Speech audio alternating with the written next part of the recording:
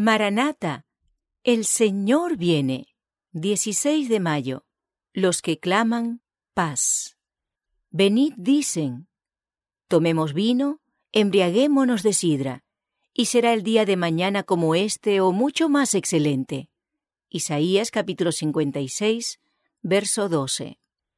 El mal siervo dice en su corazón: mi Señor tarda en venir. Mateo 24, 48. No dice que Cristo no vendrá. No se burla de la idea de la segunda venida, pero en su corazón y por sus acciones y palabras, declara que la venida de su Señor tarda. Destierra del ánimo ajeno la convicción de que el Señor va a venir prestamente. Su influencia induce a los hombres a una demora presuntuosa y negligente. Los confirma en su mundanalidad y estupor. Las pasiones terrenales y los pensamientos corruptos se posesionan de su mente. El mal siervo come y bebe con los borrachos y se une con el mundo en la búsqueda de placeres. Hiere a sus consiervos acusando y condenando a los que son fieles a su maestro. El advenimiento de Cristo sorprenderá a los falsos maestros. Están diciendo paz y seguridad.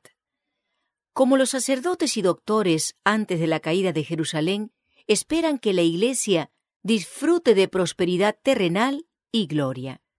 Interpretan las señales de los tiempos como indicios de esto. Pero, ¿qué dice la palabra inspirada? Vendrá sobre ellos destrucción repentina. Primera de Tesalonicenses 5:3. Los hombres están postergando la venida del Señor. Se burlan de las amonestaciones. Orgullosamente se jactan diciendo: todas las cosas permanecen así como desde el principio. Segunda de Pedro 3:4. ¿Será el día de mañana como este o mucho más excelente? Isaías 56:12. Nos hundiremos aún más en el amor a los deleites. Pero Cristo dice: he aquí, yo vengo como ladrón. Apocalipsis 16:15. En el mismo tiempo en que el mundo pregunta con desprecio: ¿dónde está la promesa de su advenimiento?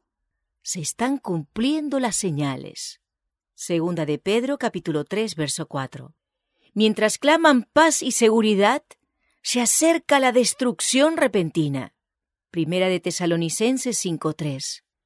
Cuando el escarnecedor, el que rechaza la verdad, se ha vuelto presuntuoso, cuando la rutina del trabajo en las diversas formas de ganar dinero se lleva a cabo sin consideración a los principios, cuando los estudiantes procuran ávidamente conocerlo todo, menos la Biblia, Cristo viene como ladrón.